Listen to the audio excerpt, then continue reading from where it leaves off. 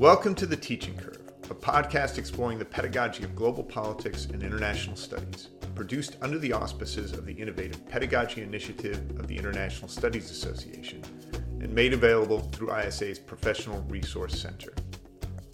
I'm Jamie Free, Professor of Global Politics and Associate Provost at Bridgewater College. Each episode of The Teaching Curve is a conversation with a thoughtful and creative teacher of international studies.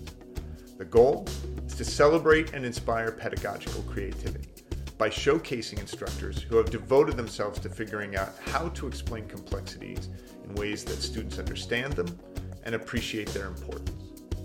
Learning requires students to create understandings where none previously existed. Teaching requires building environments where students are empowered and motivated to make those leaps of integration. Today's conversation is with Rebecca Glazier, Associate Professor in the School of Public Affairs at the University of Arkansas, Little Rock. Rebecca studies religion and politics, U.S. foreign policy, and politics pedagogy. She teaches in both in-person and online formats, and her brand new book from Johns Hopkins University Press is Connecting in the Online Classroom, Building Rapport Between Teachers and Students. Our conversation covers how a faculty member taking the time to notice and express confidence in a student can have profound and even life-changing effects. What exactly makes online such a more difficult learning environment for many students, and what kinds of pedagogical tactics can address those challenges? And how innovative classroom structures and assignments can leverage the advantages of our discipline to create student engagement. So, Rebecca Glazier, welcome to the Teaching Curve podcast. I'm so glad we were able to make this happen, and I'm excited to talk to you about your new book. But first, of course, we always start off by having people tell us a little bit about themselves and about the people who make us teachers, who are our students. So can you tell me a little bit about who you teach? Yeah, thank you so much for having me. It's an honor to be here, and I'm thrilled to get to tell you about my students. I love teaching. I love my students. I'm at the University of Arkansas at Little Rock, which is a metropolitan university here in our state capital in Little Rock, Arkansas. And I get to teach a really diverse student population. So they're diverse in just about any way that you can think of. They're diverse in ethnic and racial terms, in socioeconomic terms. I have a lot of non-traditional students. So this semester, I have someone who is in his 60s, and I also have a couple of 18-year-olds. I have students who are really well prepared, who I would put up against, the best students in any Ivy League institution.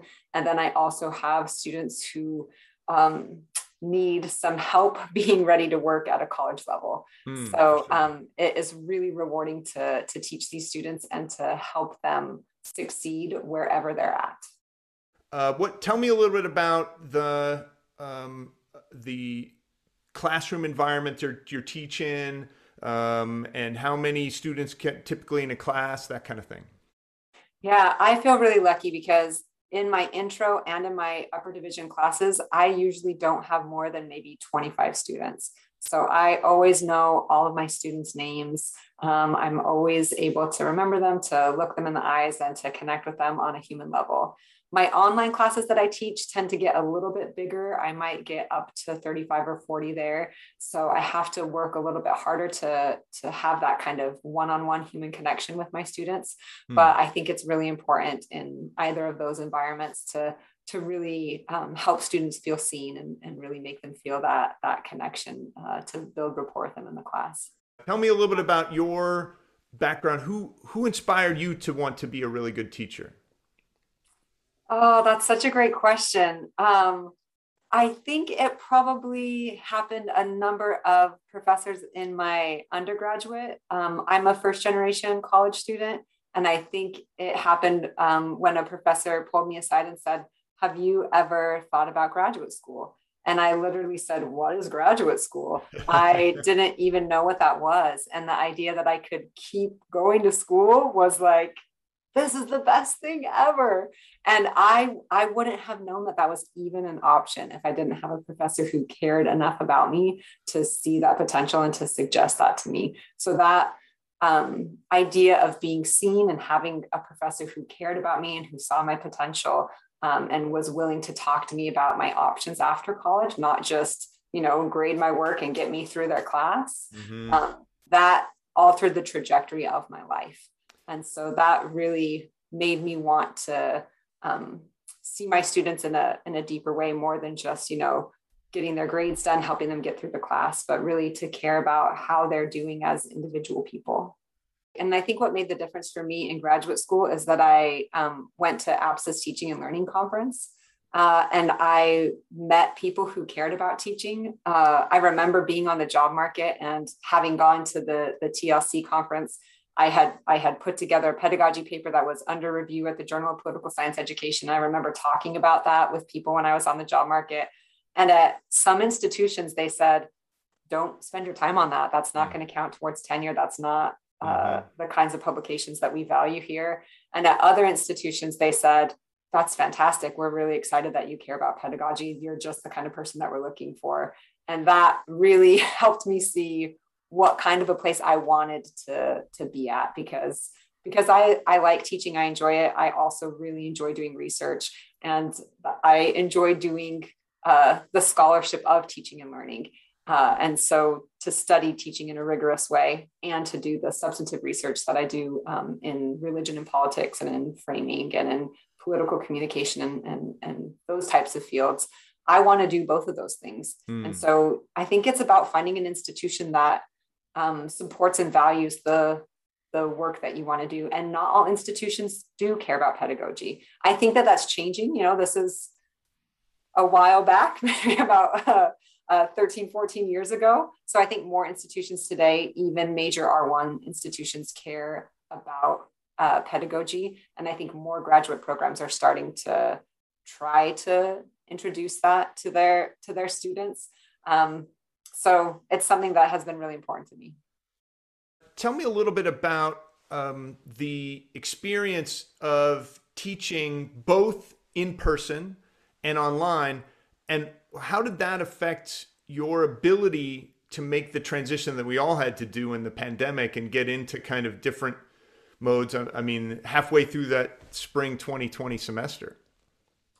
Yeah. So when I first started my very first teaching job, they said, welcome, you're a new professor. You're going to be teaching 2 classes in person and 1 class online.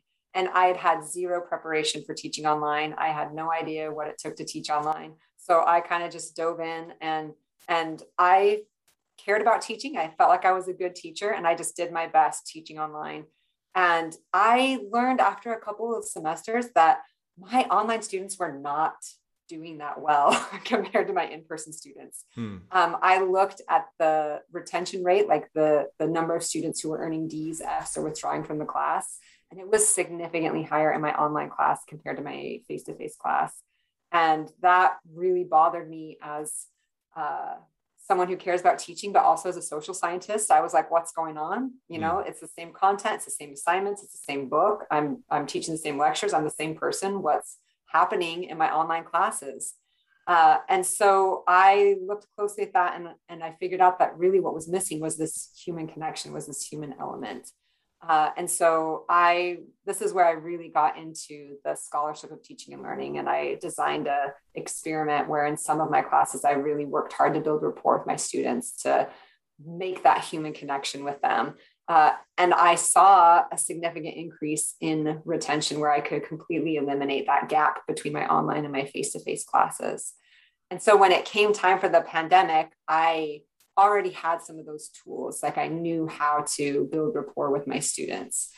But that process for me began probably 12 years ago when I started teaching online for the first time and saw how my students online were really struggling compared to my face-to-face classes and how important that human connection was.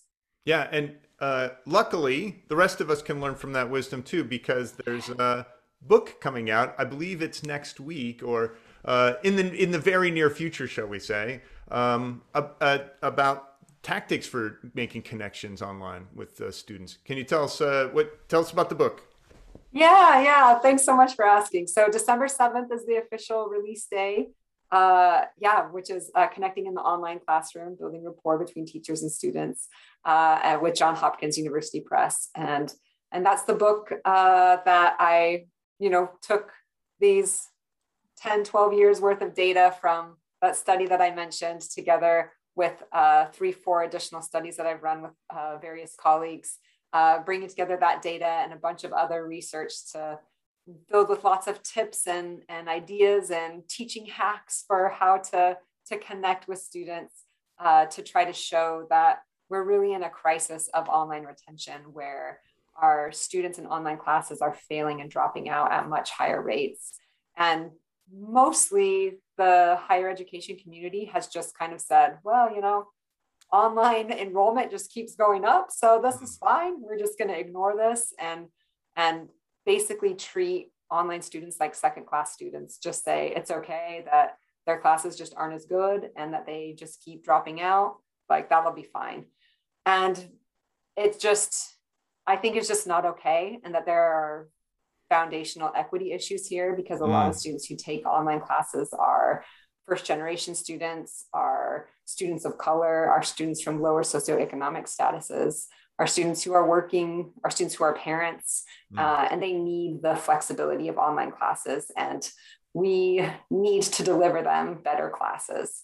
And really, when they have that human connection, they're going to be more likely to succeed. When they see their professor as a real person who cares about their success. And we've got experimental data and survey data.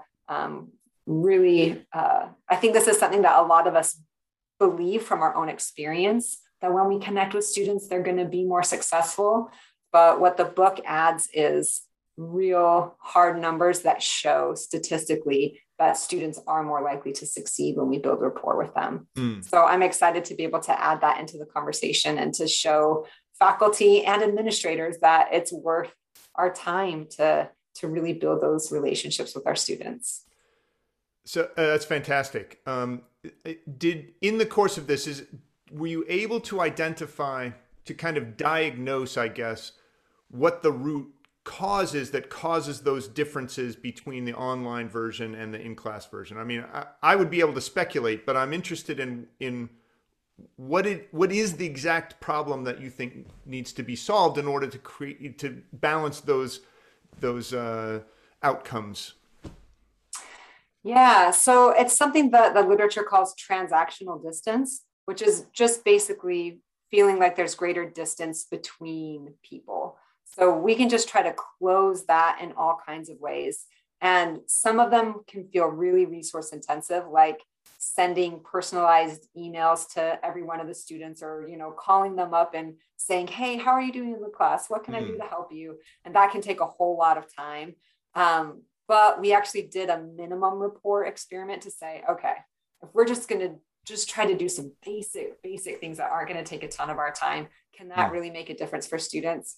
And we found that things as simple as putting your picture up in the online module, having like a nice welcome message, setting automated messages so that when students like complete an exam or turn in an assignment that says like, you did it, thanks so much for turning in your first assignment, or you've completed exam 2, I will get them graded to you by Friday. Something as simple as that, which takes almost no effort. It's an automated message. Make students feel like, yeah, thank you for that validation. Thank you for seeing me. Thank you for the picture. Like, there is a 15% increase in their likelihood of staying in the course just with those very, very simple things. That's amazing. So it's just a humanizing. It's just helping students and faculty see each other as human beings. And it's hard when we don't have, the casual interactions, standing by the elevator or passing in the quad or just chatting before class, or having someone who doesn't feel comfortable in front of the whole classroom saying something, but might come up after class and say, hey, will you tell me a little bit more about realism? Like, it's hard to replicate that in the online classroom. And so we as professors have to take some extra steps to make that possible for students. And sometimes that means reaching out to the student who's had their camera off and hasn't said a word for the first 3 weeks of class, just to say, hey, Jamie, I just wanted to check in with you and see how you're doing in the class. I haven't heard a lot from you, but I want to just let you know that I really care about what you have to say. And if you don't want to add something verbally. You can always add something in the chat. You can always email me directly. I would just love to hear what you have to contribute to our class. So, my sense of this is that Zoom is fairly new. So when you were teaching online before pre-Zoom, was that, now we all know the term synchronous, asynchronous, those kinds of things. Tell me a little bit about pre-Zoom teaching online. Yeah, my classes have always been pre-COVID totally asynchronous, which allows the greatest amount of flexibility for the students, but also makes it the most challenging for connecting with them because you don't have any time that is set to be together. And so you have the greatest amount of transactional distance to bridge. So it can be really tricky in a totally asynchronous class. Some things that I like to do is to have discussion boards that are only tangentially related to the course material or sometimes not related at all.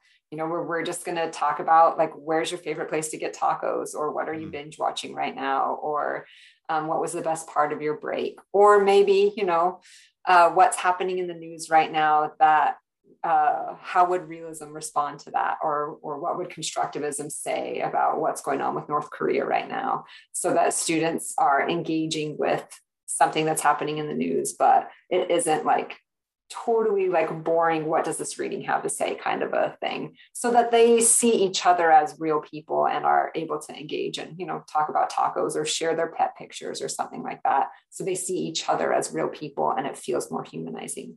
Yeah, with some depth there. It's not just what can you bring to this particular conversation, but we see you as somebody who's got all those life experiences that make for an interesting perspective, perhaps, that you could bring in and help us understand what it looks like to you. Yeah, one of the most fun assignments I ever have done for my foreign policy class, which worked great in a totally asynchronous class, is about 2/3 of the way through the semester, I had them do an assignment where they created foreign policy memes, where they took a concept about foreign policy and then explained it through a meme. And that was the discussion board for the week, was people sharing their memes, and having to explain something really uses those higher order thinking skills. Then they're much more likely to remember those concepts.